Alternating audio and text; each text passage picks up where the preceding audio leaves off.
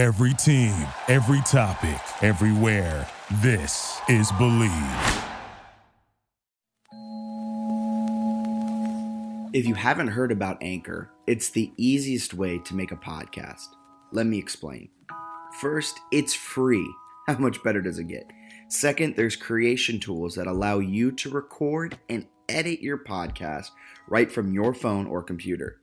Third, Anchor will distribute your podcast for you so it can be heard on Spotify, Apple Podcasts, and wherever your audience is tuning in, your podcast will be there. Fourth, you can make money from your podcast with no minimum listenership. Look at us. We have less than 100 listeners per episode, yet we still make money on ads. Granted, it's not a lot, but we still make money. And finally, it's everything you need to make a podcast in one place. So, download the free Anchor app or go to anchor.fm. That's Anchor, the thing you throw off your boat, .fm to get started.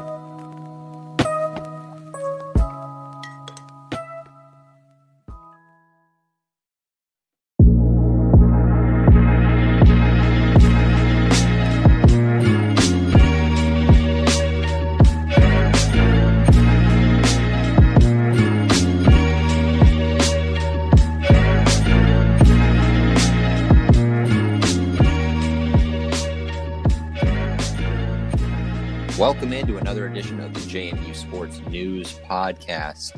I am Ben Conlin, budding star in the sports journalism industry. That's what people are saying. Jack Fitzpatrick also joins me, and he is a fellow budding star. We are two young superstars. People are asking us left and right. They're willing to pay us to merge with their sites. That is the damn truth. People love us, Jack. I don't know. It is what it is. We took a week off because of the press and the excitement that is building around our site. We wanted to sort of relax and make sure we stayed humble, but we're back. I don't really know how to come back. I don't know how to respond to that.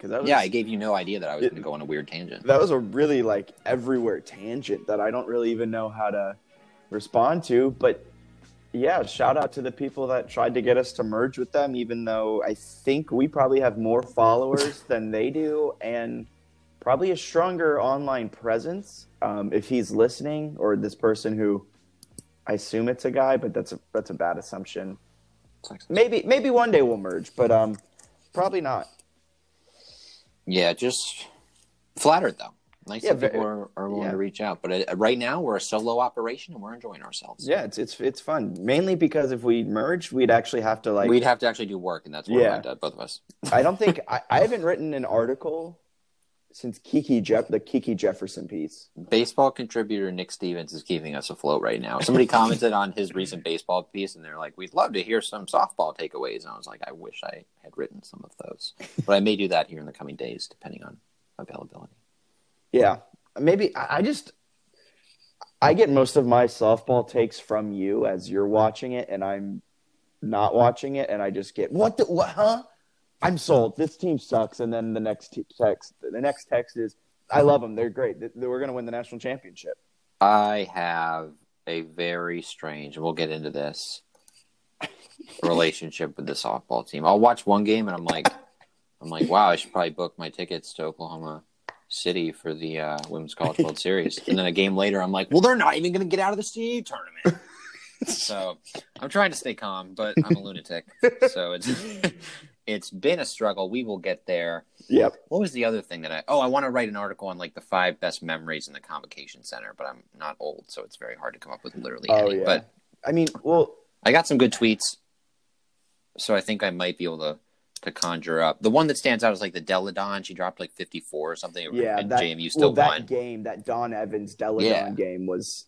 I remember when I worked for Athcom, that was the game everyone always talked about. They were like, when Deladon and Evans just squared off, it was we were watching history, and that's not false because Deladon went on to be a WNBA champ and MVP, right? And Don Evans outdueled her, and Don Evans, I don't think, went to the WNBA or had a short career, if anything. Right. So, that was a pretty wild one. That'll be up there. I got another one about JMU blowing out Richmond, I think, in a Midnight Madness game way back in the day. So I'll compile some and Maybe add, I think, JMU's win this season over UNCW at home, the men's basketball team, is one that, I'll be telling my grandkids, if I'm fortunate enough to live that long, about that game and how JMU picked up 2 conference wins this season. Well, that's a perfect segue into our first topic of the day, men's basketball. What else? I feel like we start every show with some men's basketball. They have 2 more games on the season at Northeastern. Did I say at Northeastern? Yeah. And at Hofstra. Right. Do you think they pick up another conference win by the end of the season? That's a good question. I think they're going to pick up both, and I think that puts them in legitimate at-large consideration for the NCAA tournament. No, I think they're going to lose both games. I would be surprised if they won either game. It's just – and that's not even really anything against JMU necessarily. I think playing at Northeastern and at Hofstra is a really tough trip, especially for JMU being from Virginia. I think both the teams are better than JMU because I think every team in the conference is. So when you're going up that far, you've got those 2 road games. You're coming off – I don't know if it's a demoralizing loss in the last game of the Convocation Center, but it's one of those. I would say that was like a demoralizing loss. You're saying it right, yeah. And it was funny because you kept redoing it, even though every time you were nailing it. That was weird. It didn't sound right. Like, it was coming out of my mouth, and I felt like I was just completely saying gibberish. Well, I enjoyed that, but I feel like that's a demoralizing loss. I think that's a fair point. I mean, I think because it is the last game in the Convo, and maybe it wasn't demoralizing because that was the loss that has epitomized the Rowe era. Yeah, right. It's a game that they could have won. They were close in late, and they end up falling just short in sort of a close game, and then they'll follow it up with losses or whatever. I don't know that the entire gameplay was demoralizing because I thought they did some nice things. I think to me, it's that build up for that game, right? Because for the last few weeks, we pretty much it's a countdown. Every game we're pulling out farewell to Convo, 4 games, 3, 2, farewell to Convo for the men's team. Let's go. And then they lose. Well, and they're like, and we'll get to this in a second, but they're losing like pretty much every game on the season. I think at least like 6 or 7 games ago, I was like, all right, I'm circling this one game on the calendar. They're probably going to lose most of the other ones. If they can win that one, it would salvage at least like some emotional happiness for this season. So I think they were all really up for this game. To then lose it and then go on the road to Boston and Hempstead, New York, I don't know if that bodes well for the psyche of the 18 to 22-year-olds in this team. Yeah, that's a tough loss. That's a bad loss. But you know what the good thing is, though? What's that? The season is almost restarted with the CAA tournament. Oh, yeah, well, I think that one might have and everyone has the same shot at winning it all, even though no team has played the first day of games and won the CAA championship since like 1993. I'm having a horrible throwback because I remember you writing that story for The Breeze like a real long time ago, and we are both now employed and have real jobs in the real world. Oh, man. Because you did that, right? Way back in the day? I think that was my first year. It was one of my first like real articles. That was the first row year, wasn't it? Yeah, it was. It was the first row year. And I remember, like, because they kind of finished that season. This is a complete side tangent, just a trip down memory lane. But that season, like, it was kind of like like the whole row era where they showed flashes throughout. Mm-hmm. But coming down the stretch, they had a couple good wins, a couple close good losses. And they were sitting around, like, middle of the pack CAA.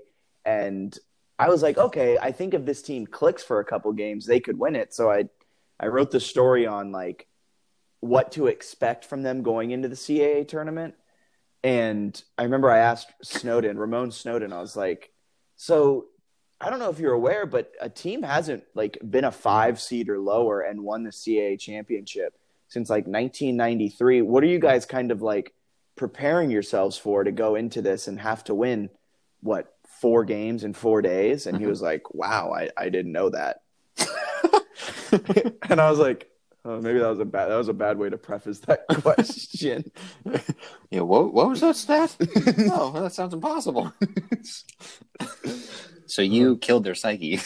Yeah, but then they won the first game. So did I? They're pretty decent at winning the first game. That was probably one of my favorite JMU games because Rowe gets ejected. And I think that was Like one of 10 his minutes into the only. game. It was a fantastic though because like I thought that's what we were gonna get from Rowe. Like from the rest of his career was like a fiery sideline guy, Yeah. and then he turned into Brady. Matt Brady was the king of almost getting a technical, having an official put his hand up, and then turning back to the bench a little bit frustrated. He would never Like ever get the technical. And then Rowe kind of turned into that too. After his Yeah. second season, he just kind of got like, I don't know. I like when a coach gets a tech. I like when a coach gets ejected. That's one of my when I'm watching and a coach starts laying into the ref, just put the camera on that. It's amazing, and sometimes it does work as a way to like fire up a team, right? Where you get exactly. a technical, or you get ejected, and a team goes on like a 10-0 run because they're kind of fired up and they need a little spark. So I don't know, maybe Roche should just try to get ejected each game the rest of his coaching tenure and see what happens. He's 1-0 when he gets tossed. Yeah, I think he is better than the games when he doesn't get ejected. So, yeah. But the thing I wanted to ask you about is the. Oh yeah, to get back onto topic. I'm watching the game, right? I watched it, or at least the end of it, in the UVA baseball press box, which I don't know if I should admit that, but I had it on in the background, kind of watching the baseball and then watching the basketball a little bit. And they threw streamers at the end, which they had planned. I get it, last game in the convo, but they just lost by 4 and they're throwing streamers. Did it seem weird? So, like, yes and no. Okay, so for, like, the fact that, yeah, they just lost the game, but, like, the whole build-up, it was a season long of build-up, like, for that moment. Mm-hmm. I think that was more for the fans than it was to celebrate the game. Like, it was to celebrate the convo itself. I think I would have been fine with it if they just came off a 20-point loss to William and Mary. And, like, there was no hope in the game whatsoever. But, like, you just come off a crushing loss, and I'm kind of like, I don't know. Because it's also not the last game of the Convo. The Convo still has a women's basketball game. Like, I feel like that's when we should be, like, really hyping it up. Like, I don't get why and I don't get why we were hyping up this men's basketball last game because they've been terrible for 20 years. But women's basketball has been great. I feel like we should be hyping up the women's basketball last game more so than the men's, but that's another story. I also just don't really like it, and I know the story behind it. And the toilet paper was thrown onto the court as the first streamers in the convo. On game days, you couldn't find toilet paper on campus because all the students would take it to the games. Like, I get all of those stories, but streamers haven't been a thing at men's basketball for a long, long time, and I think it's more of a football thing now. So that was my kind of problem with it. Like, yeah, the tradition started in the convo, but it's not really the convos anymore. Yeah. I mean, that's an interesting point. And I think for me, if you do it during the game, you get a technical. But and I know that you don't want to give those points away, but for me, that's kind of what the tradition was originally, right? They would score the first basket, and then they would throw the toilet paper on the court. I thought that would have been cooler. I understand the rationale to not want to get a technical foul, but I think that would have followed tradition. That way, cool. Even if you get blown the heck out, then it doesn't matter because you're doing it, one basket into the game. And I think that'd be cool too, to kind of stop the game. Like, yeah, kind of like how you stop a game when a player gets like their 2000th point or their foul. Like, you stop the game and you kind of do it. I think it would have been really cool. And even if you could talk to William and Mary, I bet they would have understood if, like, when we make our first basket, like, I don't know. I feel like you could have worked something out with the NCAA to be like, don't call a tech. Hey, refs, don't call a tech. Like, William and Mary, is that all right? William and Mary, yeah. I don't know. I think so too. Yeah, I think if you brought that up, you can either work something out. And even if you don't, which I still think you probably would be able to, like, I don't know, take the 2-point L. You know what I mean? It's more of like a symbolic game than it is like the conference standings. You're going to, I guess it's Saturday now, but Pillow Fight Saturday. You're going in that. You're playing in the first game no matter what. Like, if you lose 2 points, you lose 2 points. Yeah, that game wasn't for standings. That game had nothing to do with conference standings for JMU. So I see what you're saying. I agree. I thought it would have been interesting at the very least, but yeah. So I guess we wait for Shaka. Exactly, or Tony Bennett. Is Shaka, Tony Bennett, or John Beilein would be if you don't get one of those three. Well, John Beilein moved into like a front office role with the Cavs. Oh, now, did he? So yeah, I think he's off the table, which is a little loss. sad. But I think Shaka and Tony Bennett are still very much in play. I mean, didn't Tony Bennett like turn down a huge pay raise or something? And just like, earlier in the season. I feel like that just shows his love for the game, and what better way to come to Harrisonburg, take a suffering program, and rebuild it into a national title contender. That's all I'm saying.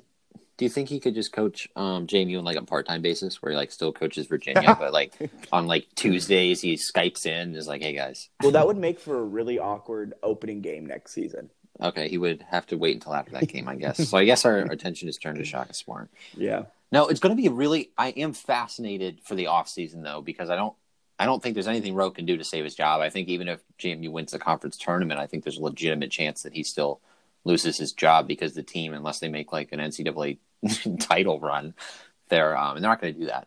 They will be well below 500. I don't think they have much of any chance of winning the conference tournament. They might not even get 10 wins this season, to be completely honest with you. They still need one to do that.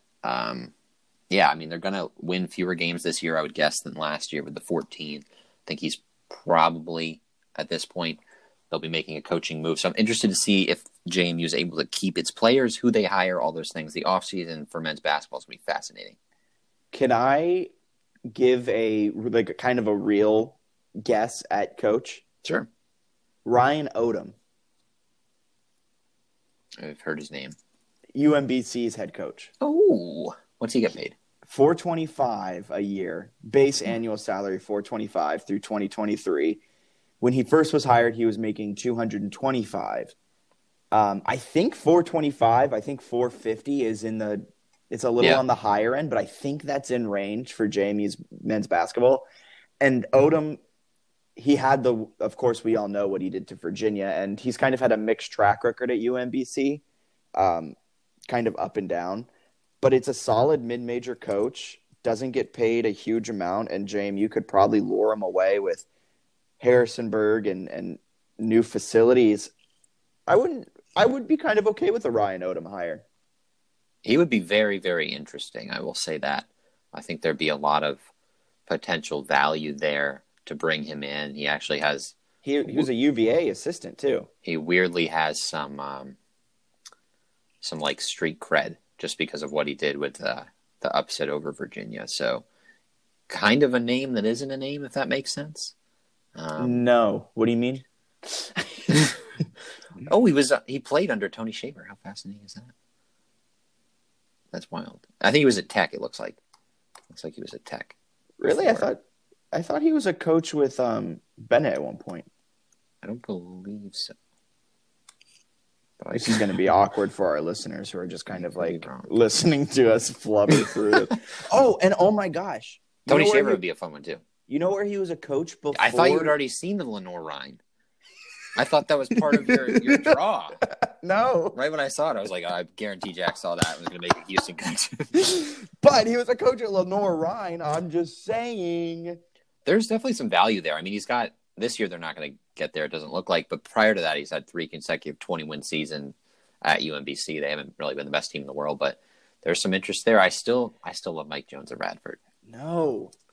Yeah, I think that is something – that is, I think, one of the very few things we disagree on. Yeah. You don't like Mike Jones, even though he's clearly the best coach in the country. Games.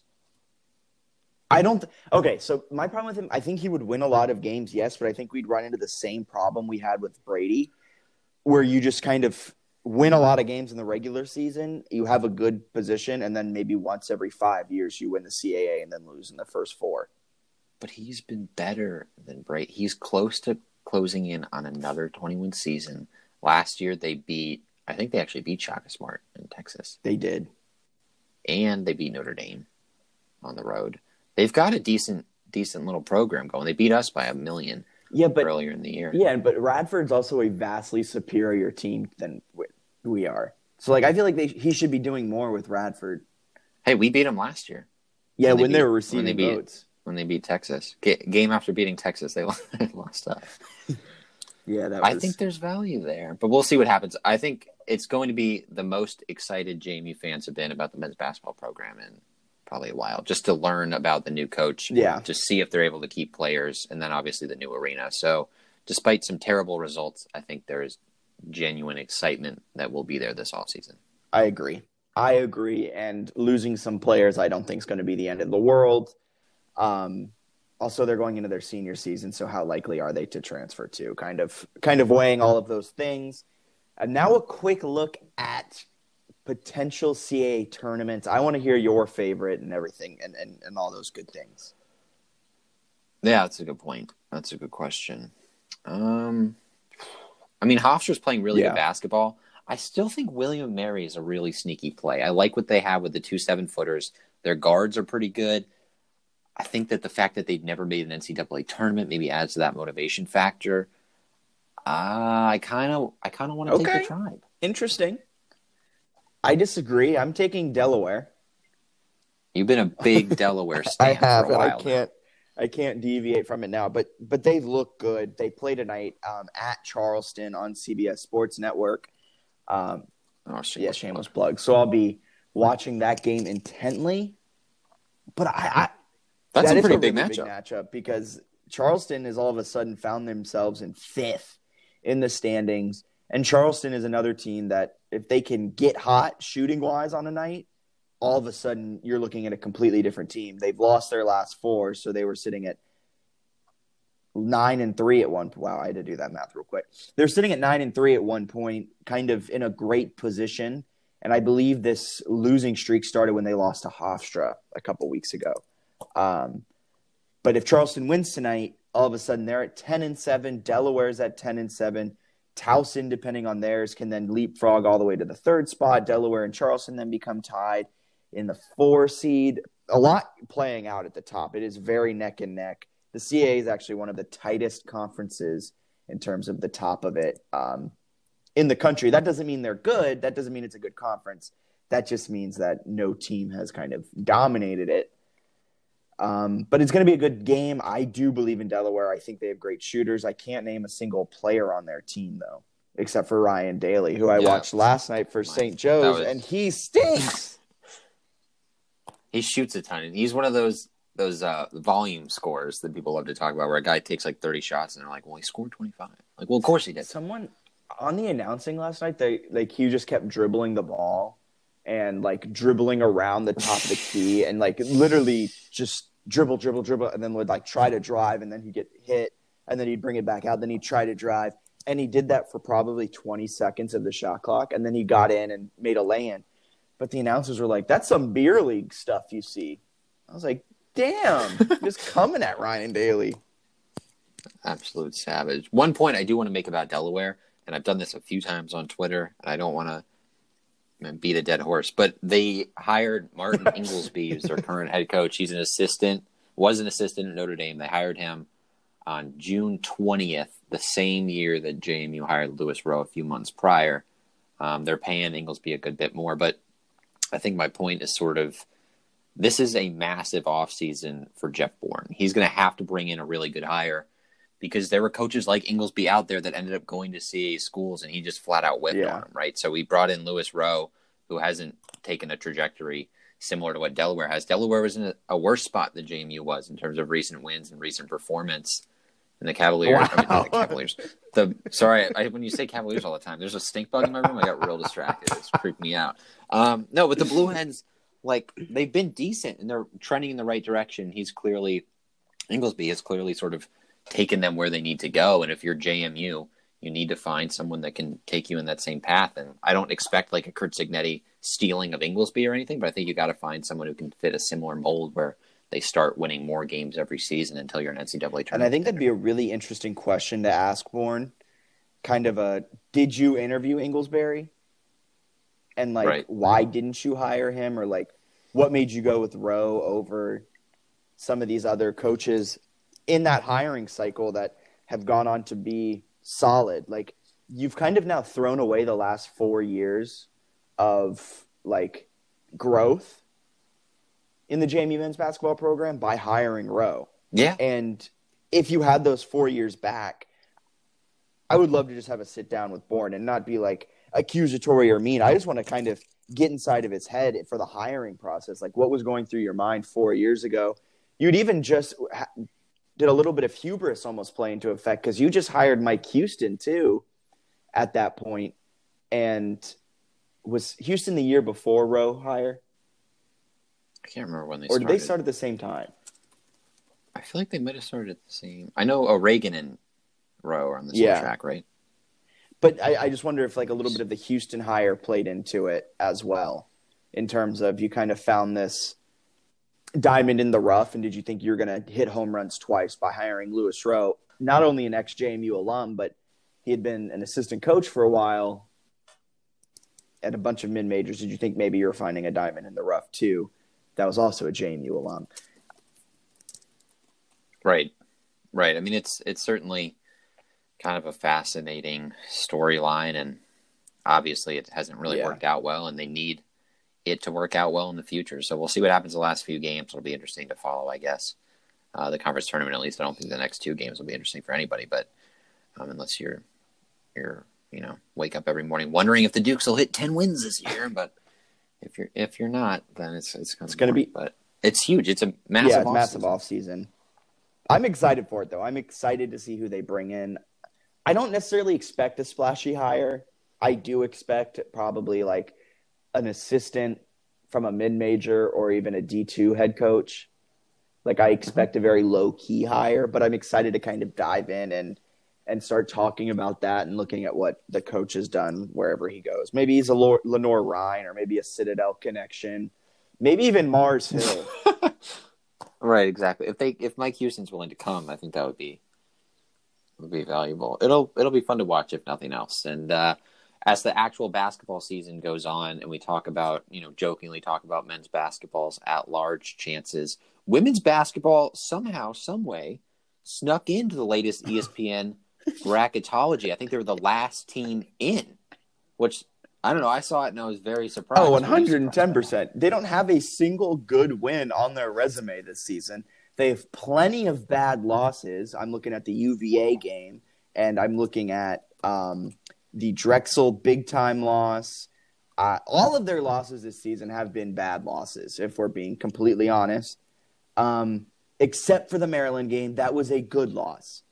But they have no good wins. If you're talking about quad 1, quad 2, all those quad stuff, I don't know if they have that for women's basketball like they do for men's. I would assume they do. But they don't have a single quad 1 win. They're 0-1 in quad 1, 0-1 or maybe 0-2 in quad 1. So looks like UCF is actually 38th in the RPI. So I guess that gives them one win that is okay. Maybe good. So then what? 1-2 in quad 1? I would think so.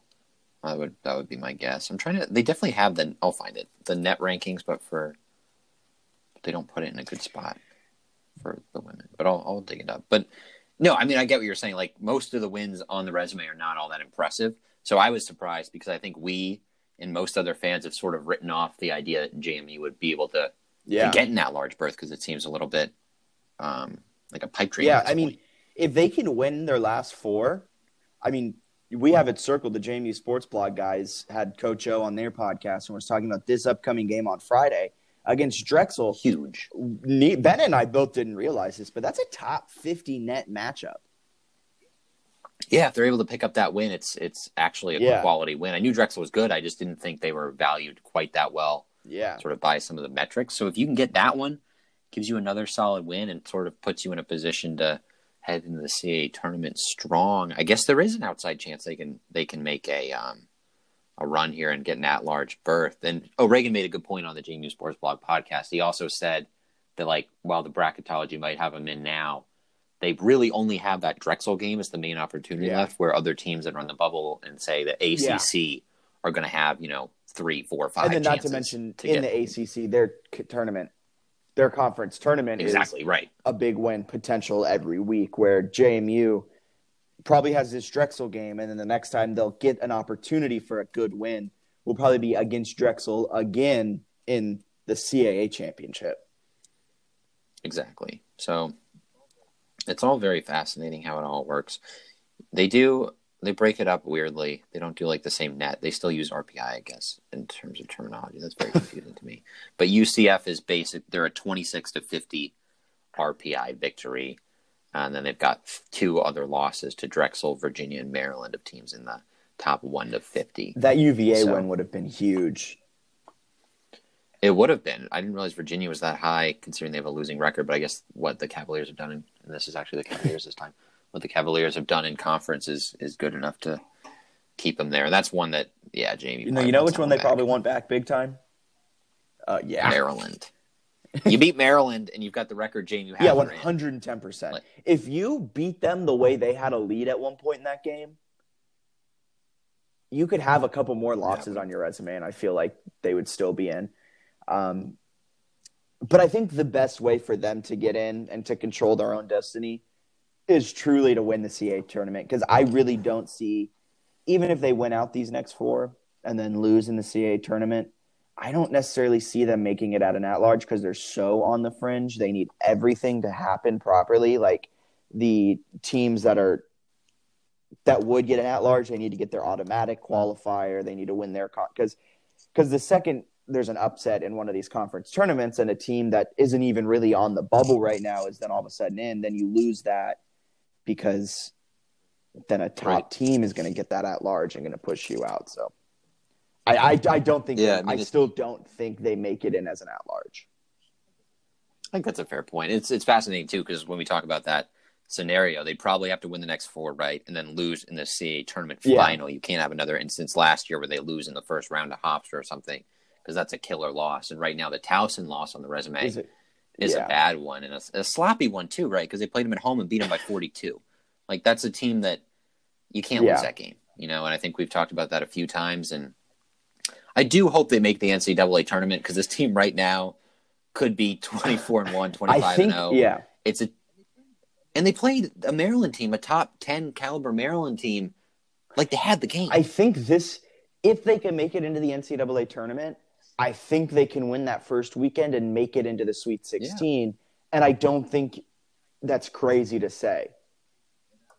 And that would be a blast to watch, man. That would be a ton of fun. So we'll see what happens there. These next 4 are important, and they have a massive weekend that I feel like is not getting nearly enough hype.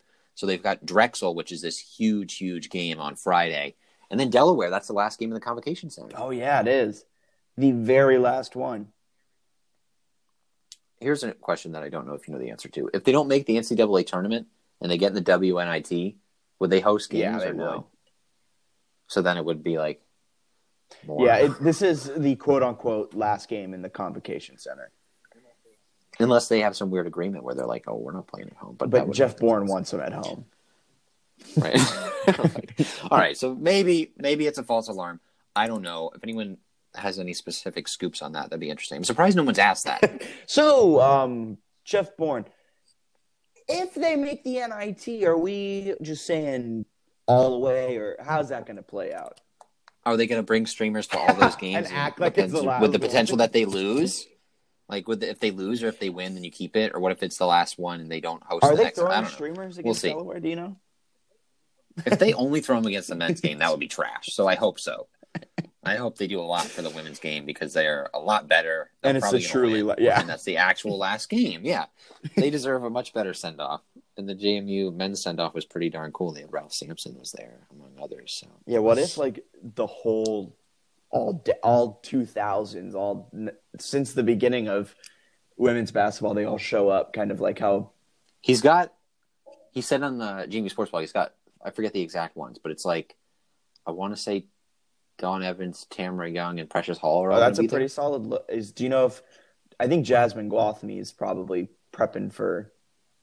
Yeah, I don't know if she has like WNBA kind of Olympic nonsense going on, but I don't think he mentioned her, but you never know. But it's cool to have old players come back, and I don't know. It's interesting to have JMU talked about in terms of any basketball capacity at all, and I think they're getting a little bit of buzz for the arena, and then the women's team obviously making it into the latest bracketology. There's a little bit of buzz going on. I love a little bit of buzz. You know what else I love? It's a good question. Little bit what else do you love? Of I can't segue this. Some diamonds. Some diamonds. Some fresh diamonds. Fresh dirt diamonds. You texted me earlier saying that you're becoming hype about this team almost solely because of our baseball writer, Nick Stevens. So tell me 110%. I read his article on JMU Sports News that was kind of recapping this 5-game winning streak they're on. They swept the series against Quinnipiac. Quinnipiac. Quinnipiac. And at first I thought those were when they won 1-0 and then they won 12-11. I was like, oh, those are bad wins. Because I thought Quinnipiac wasn't a good team. And then I read the article and I realized Quinnipiac last season made the regionals. And then the projected Baseball America says they have the talent again this season to make it back to the regionals. And I was like, oh, wow, like pretty solid team then. So those are some big-time wins. And then as I was reading it more, the pitching staff, which is, if you remember, coming into the season, I had plenty of questions. I said this offense had the capacity to do well with Zona coming back, Dabney, and litany of others, but they lost so many arms to the MLB. And I was like, I don't think they can retool the bullpen and the starters well enough to kind of have a solid year again. But they've kind of shown in this 5-game winning streak that Nick Stewart and specifically Showalter, who has had himself a solid 2 years down in Stanton in the Valley Baseball League, he's grown into something really good. And he's a solid pitcher for this Duke squad. And now, because I'm seeing how this pitching staff's doing and seeing what the offense is doing without Trey Dabney and with the emergence of freshman superstar Chase DeLauder, I have a lot of hope for this season. I think they can make a little bit of run in the CAA tournament. And I know it's way too early to say that. They still have all of their non-con slate and all of their conference slate to go through, but I have high hopes. Yeah, I think especially too, starting with that sweep where they lost all games against NC State. They were competitive in a couple of them, but they did lose all 3. And then to come back and win 5 in a row, I think that sort of says something about the team and its ability. Obviously, 2 walk-off hits, both from a freshman, is huge. And VMI, I actually had a chance to watch them in person a couple of games ago. I think UVA beat them 4-3. So JMU, a 4-2 win over VMI is actually a pretty solid win. That's a good team, a really scrappy team that can do some good things and nearly beat an ACC squad the other day. So I think it's exciting what this team's been able to do and the players that are there. And like you were saying, the pitching staff that everyone thought was a question is looking like maybe it's a strength. And I'm certainly enjoying the home games because Nick gets out to a lot of them. So then I have an idea of what's going on just based on his Twitter account. So keeps me more informed, which is always valuable. But yeah, no, it's a team that has some exciting pieces, is doing some good things. The schedule is not all that hard. So yeah, it could be a fun season. I think we've talked about this a bunch, but like Harrisonburg loves itself some good baseball. Like they will watch 45-year-olds go out and play over the summer. So I mean, if you're able to play, if the team if the team is good, I love it. Exactly. If the team is good, I think people will come out during the spring and watch it play and do some good things. And Trey Dabney, I think he was coming off a hand injury based on my sister's scoop. She's in a class with him, and I think he just came off, and it seems like he's playing now. And I think his first game back immediately got hit by a pitch in Trey Dabney fashion. So they've got some pieces offensively. The pitchers look like they have talent. I'm excited. Yeah, and Fox Simone, the 15th year senior, guy's been around for decades. I thought he was a senior every year. I really felt like he was a senior every one of my years when I was at JMU. But he started this season strong. Last season he started very slow. And this year he started, I think he already has 3 home runs. He's looking great. He's getting hit by the pitches a lot. Dabney's finally back in. He started his first game, the last game against Quinnipiac. Did he then play against VMI? It does not. Yeah, so I think he just played against Quinnipiac. I just also really like saying that. But you have this group, and Zona at the 9-hole. Zona's father, I believe, is a scout for the Washington Nationals, so he's kind of been around the game of baseball for a while, and he knows what to do. And losing him last season was huge. But then he was with the Harrisonburg Turks this last summer. He didn't post great numbers there, but I think they probably really worked on some certain aspects of his game. And now he's coming back, and in that 9-hole, he's blossoming.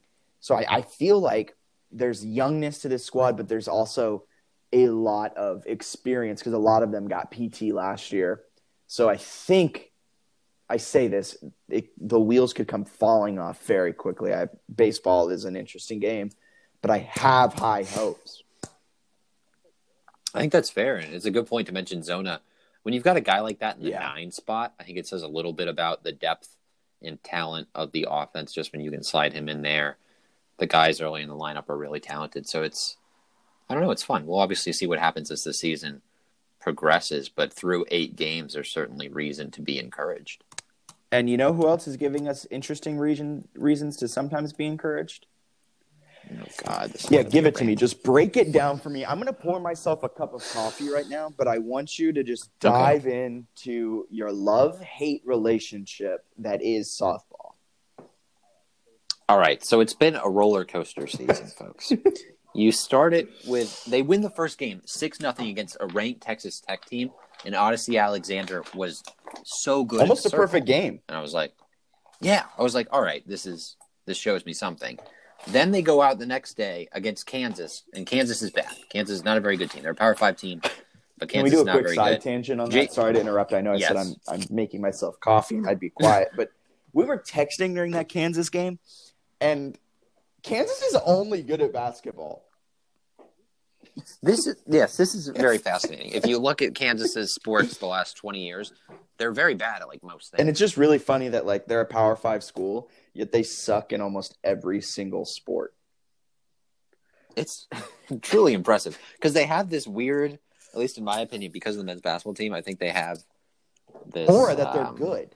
Like that they're yeah. And their men's basketball team like has kind of been known to choke and hasn't been like fantastic. Like they kind of have ups and downs, but like we see Kansas and we're like, that is the epitome of a great basketball power. But it's like, one, they haven't been fantastic.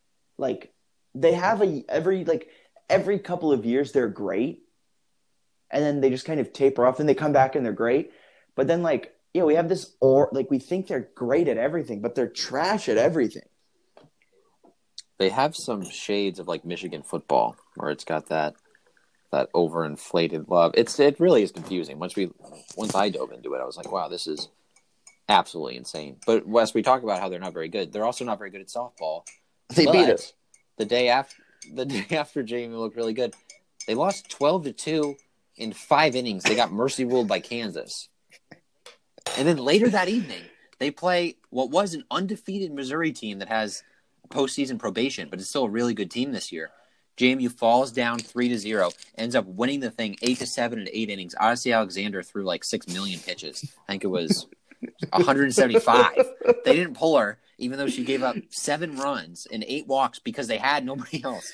So she threw 175 pitches. They win 8-7 in this gutsy game, and I'm like, all right, I like this. I like what I see.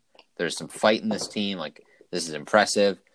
Then they end up playing South Carolina, but the travel schedule made it so that they didn't finish the game and the results didn't count. What in the world kind of opening tournament doesn't account for travel? Also, and if you watch any of these games, they're playing on fences that look like they were made in a backyard. Like, what? This is supposed to be like the elite tournament of college softball. They're playing this at like a local park, and they like have to end the game early because their mom's ready to pick them up and take them home. That was insane, man. What is that? College softball is incredible, but fix your marquee tournament. Good God.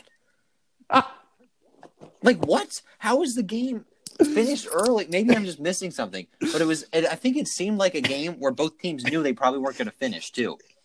Because I think they started like Isabel Kelly, and they probably would have started, I imagine Odyssey would have started. Instead, they started some of their backup pitchers. They were down 6-3, and they're like, well, we got to go. So nothing counts. It doesn't make sense. It doesn't make sense. So that whole weekend had me like, my mind was a pretzel, man, because I don't know what was going on. You've got the blowout loss to Kansas, 2 impressive wins. The 4th game gets canceled because they're ready to go home, get their orange slices, pack their bags, and leave. And then they go out the next week. They beat receiving votes North Carolina 6-3 in another solid performance. I'm like, all right.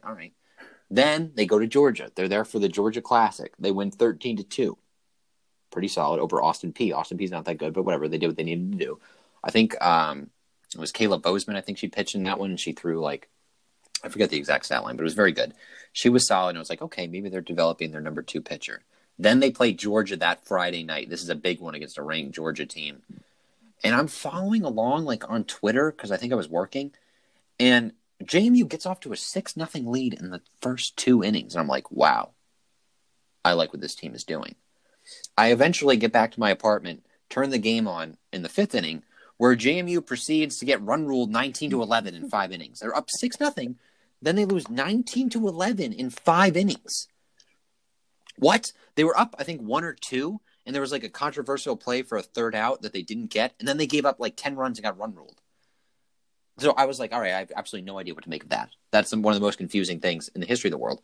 Odyssey Alexander gave up 14 earned runs in 4 2/3 innings. What? How? Like, what? And then Isabel Kelly came in. She did not record an out and gave up 4 earned runs. So kind of a tough outing for Kelly and Alexander. And I was just confused. Then we fast forward to Saturday. They beat Austin Peay 8-0 in 5 innings. All right, whatever. Then they play Georgia again. And they lose 13-5. They get run ruled again by Georgia, 13-5. Doesn't make a whole lot of sense. They didn't pitch Alexander in that one. Just a rough outing where they get, run ruled for the third. They're 6-3, and they've been run ruled 3 times. What am I supposed to make of that? They've got 2 wins over ranked teams, a win over North Carolina, which was almost ranked, and then they have 3 run rule losses. And they also they went 3-2 in their last tournament with 3 run rule victories and 2 run rule losses. What in the world? What in the world? So they're 6-3. The pitching is clearly a question because they haven't really had any consistency. I don't really think they're going to host a regional this year. I'm not sure how far they're going to be able to go just because the pitching really isn't what it was last year. Odyssey Alexander is a really good pitcher, but she's not quite mega good at this point. And the offense is good, but if you're giving up 20 runs in 5 innings to a ranked team, I don't care if you've got, the Astros offense, you're stealing signs, banging trash cans. You're probably not going to be able to match that in terms of runs. So, man, I don't know. I don't know what to make of this team. I guess I'll just keep waiting and try to be patient. I still think they're really good and really talented. But my expectations and my earliest hopes after those early games of them making the Women's College World Series, I don't want to be overly dramatic, but I don't think I have those expectations or even really hopes at this point. I'm just excited to see the team develop and play good softball. They'll probably be a fringe top 25 team all season, do some good things, but I don't know, 2 run rule losses in the last, tournament hurts a lot. Yeah. I think once they get into conference play, they'll kind of steamroll over a lot of people. Right. I think right now is what we're seeing the team truly is. And I think that's a team that is really good when pitching's on. And it's a team that is above average when the pitching's off, but not great. But when the pitching's on, they are a top 10 team in the country. I think that's a very good point and certainly more reasonable than me. So that's very true. And even when like you're saying, above average, the pitching wasn't great in the win over Missouri, but they found a way to win 8-7. Pitching wasn't great against Georgia in the first game, and they were up in the 5th inning. It's the beauty of sports, the what ifs you can play. If that isn't a bad call, if they get the third out, there's a good chance they win that game by run rule. They could have at least hung in there and done something, especially if the offense kept going, or maybe they go out and they win it in the full 7 or whatever. But they were scoring pretty well themselves, and they were cut short of continuing to hit because of the Mercy Rule loss. So that would have been something to see, and it would have been huge in terms of the NCAA tournament resume to beat Georgia once. But I guess we'll see what happens. They're really fun to watch, just because if the pitching isn't off, you're going to watch 30 runs in 5 innings. It's absolutely insane. So they are enjoyable to watch. College softball this year has been kind of nuts, and it's still really they're still right? They will still be a top 25. I mean, you said it. They're a fringe top 25 team for the rest of the season, and that isn't top 25 of mid-majors. That's top 25 of the entire nation. So they're a good team. They'll kind of get hurt by playing so many CAA games here in conference play, and that'll kind of lessen their chances at hosting a regional, especially if they have a couple hiccups in CAA play. But overall, I mean, this is a top 25 team who's an above-average team that will beat up on the CAA, and they'll probably win a majority of their games from here on out, considering they don't play another ranked team until they play receiving votes Virginia Tech on April 1st in a doubleheader. I think my favorite part of that is the schedule. The first game, they're receiving votes, and the second game, they're 21st. It's like, do they have like a B team or something that we don't know? Are they chalking up that the loss to JMU on the first of the doubleheader will help their rank? Right. Oh man, it's gonna be fun though. They've got the CAA tournament in Harrisonburg in May, so I think it's still gonna be a really good season. And the one thing I will say is like, if they can develop that second pitcher in the next 3 months, then it can completely change things. Or even if they just get Alexander back to pitching consistently like an ace by May, it could certainly change things. So too early to rule anything out, too early to expect anything, but I'm excited to watch the rest of the year. Isabel Kelly, guess what her ERA is? I know she has, but it's funny how ERA can just get inflated off of one bad outing. Just guess what her ERA is, though. 95. 84. Good Lord. You don't like to see that. What's the team ERA? Team ERA is 6.02, which is extremely high considering we're coming off of years of Odyssey and Megan Good giving like 2s, or Megan Good being 0.8. Right. And it's going to be interesting to see recruiting-wise, too, or even just development, what they can get out of Bozeman, Bermudez, and Kelly. Because when Alexander leaves, looking way ahead next season, are the Dukes going to need more transfers? Do they have some freshmen who they think they might be able to bring in that'll sort of change the way the team goes? And let me do a quick Peyton Burrish check, because she was killing it earlier in the year for Ohio State. If this was a team, and we said it, I think we've said it over the last couple of podcasts, if they had Odyssey and Peyton, this is a team that is a super regional World Series type of team, just because both of them are so solid. But with just Odyssey, they really need Bozeman or Bermudez to kind of step up. And Bozeman showed flashes in that game. Which game was it that she against Austin Peay? She was good against Austin which isn't a great team, but you like to see that confidence kind of build up, and you see what can happen there. But Bozeman's 2-2, Bermudez is 1-0, and Odyssey is 3-1. Yeah, they are still 6-3 against a decent schedule, so no complaints there. Peyton Burrish is 5-3 at Ohio State. She's thrown 63 innings already this season with a 1.87 ERA. That'd be really nice to have with Odyssey right now. So that one certainly stings a little bit. But interested to see what Bozeman can do, because she really didn't have a chance to do much at all at Mississippi State, and she was a really highly touted recruit. So she's only thrown 14 2/3 this season. I think the more reps she gets, and then when she gets some CAA action, I think her confidence will go up as well. So plenty of potential. The lineup is ridiculous. The offense, there's no question. Like, they are a fantastic offense. Might be one of the best, if not, maybe like 5 or 10 best in the country. If they can find a way to get the pitching more consistent, it could be a special season. And if it doesn't become more consistent, I still think they're an NCAA. Yeah, they're an NCAA tournament team regardless. It's a question of, are they hosting a regional, or are they traveling for a regional, and are they getting out to a super regional? I don't foresee them getting through a super regional to the Women's College World Series as of right now. But with this team as it is on February 27th, this is a regional team who has a shot at a super. Yep, I think that's a pretty accurate assessment for sure. And for sure. We got some exciting – we'll have to do a quick little football thing where we roast some takes. But before that, quick update on lacrosse. They are 3-1. They've won 3 in a row after a couple big-time wins, too. North Carolina. That's a win over ranked Virginia Tech in OT. I remember watching that game on Twitter. That sounds weird, watching it on Twitter. Seeing the updates through the tweets. And they built like a 5-0 lead, and then Virginia Tech came roaring back at one point. Pretty intense one there. And I think it's Isabel Peterson. She is a ridiculously good freshman. They caught her sleeping on like a trip and put her on Twitter. Her sleeping on the bus. It was after she scored like 6 goals against High Point, I think it was. So she's playing really well. She's the CAA Rookie of the Week.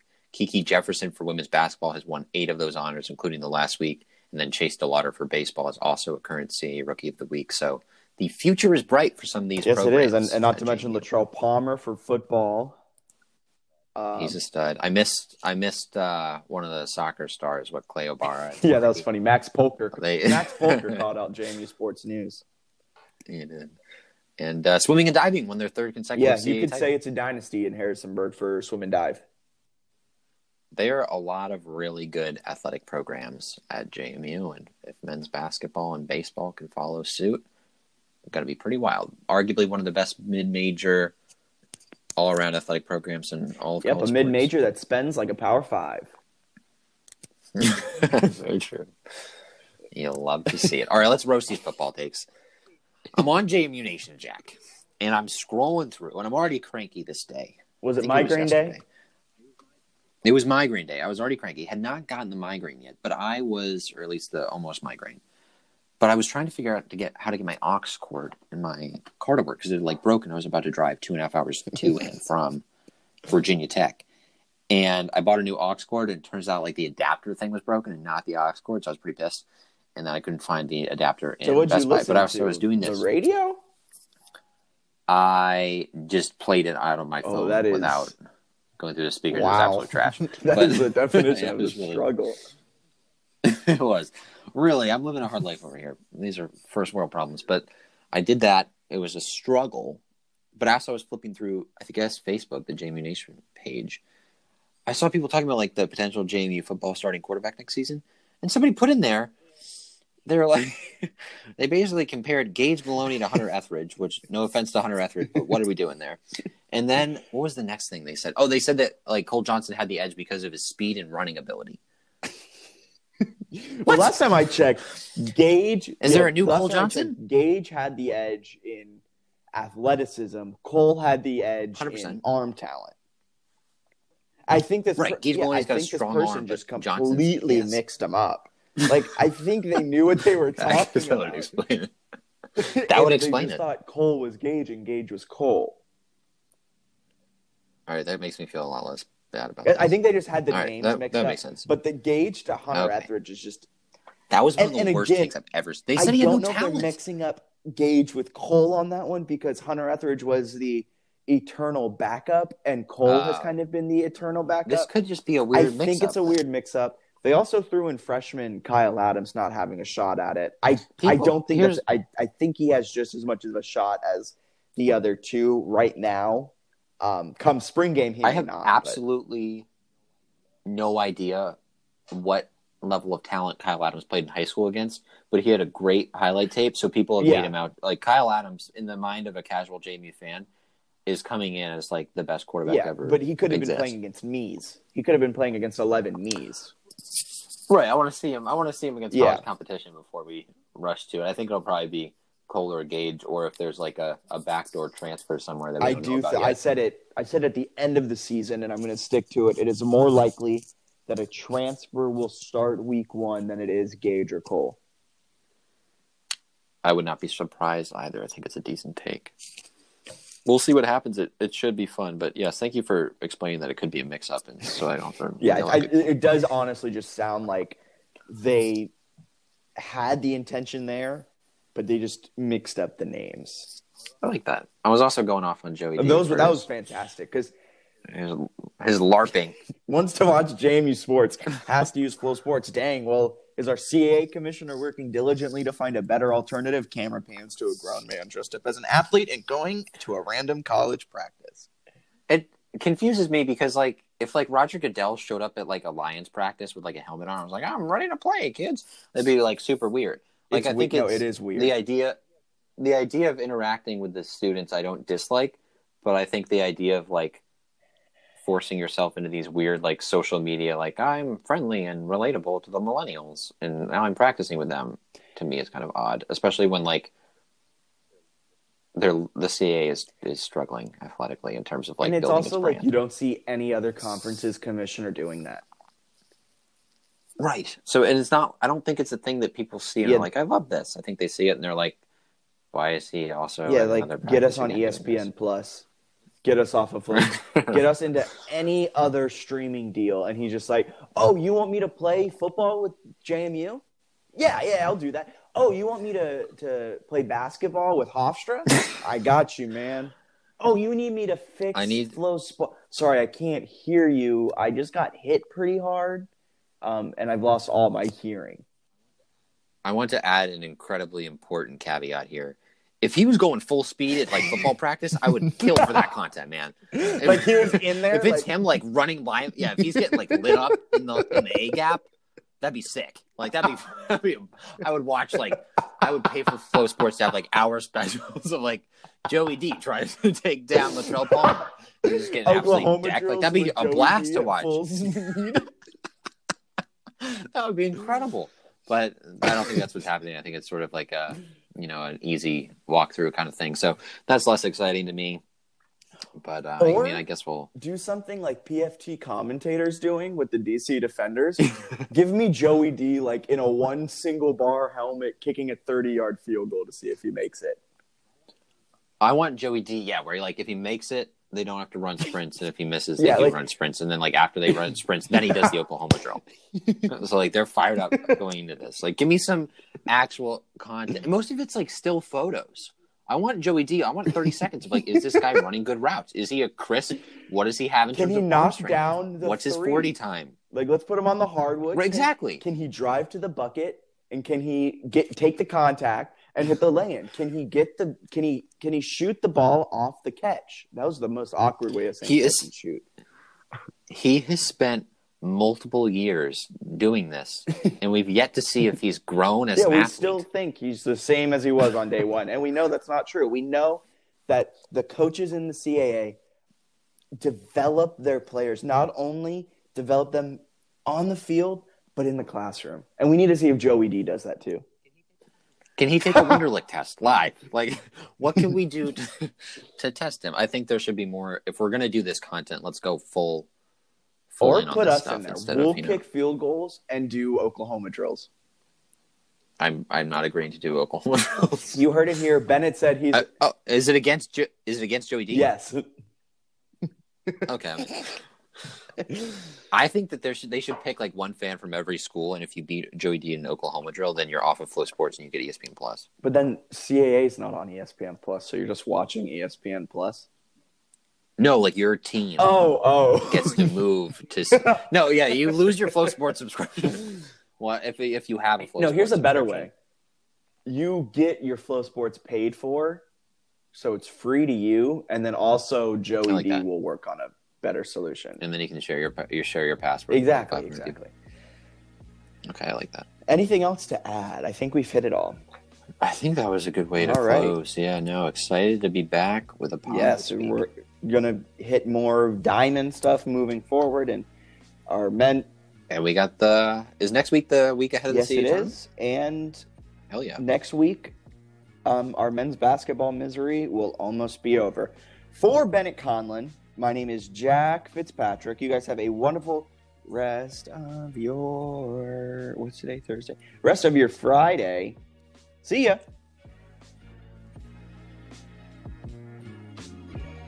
Bye.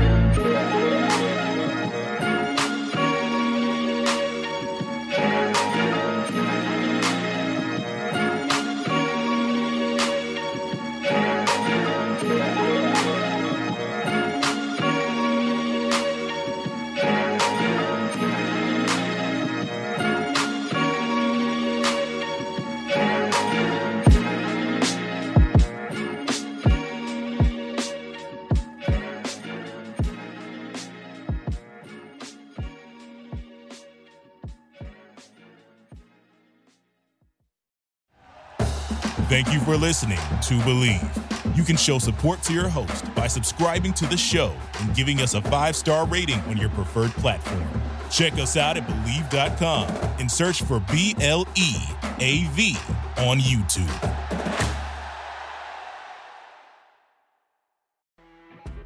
You know when you're listening to a true crime story that has an unbelievable plot twist that makes you stop in your tracks? That's what our podcast, People Are the Worst, brings you with each episode. I'm Rachel. And I'm Rebecca. We're identical twins who love true crime cases that make you say, didn't see that coming, and we hate the people responsible for them. Listen to People Are the Worst now on Apple, Spotify, or wherever you get your podcasts.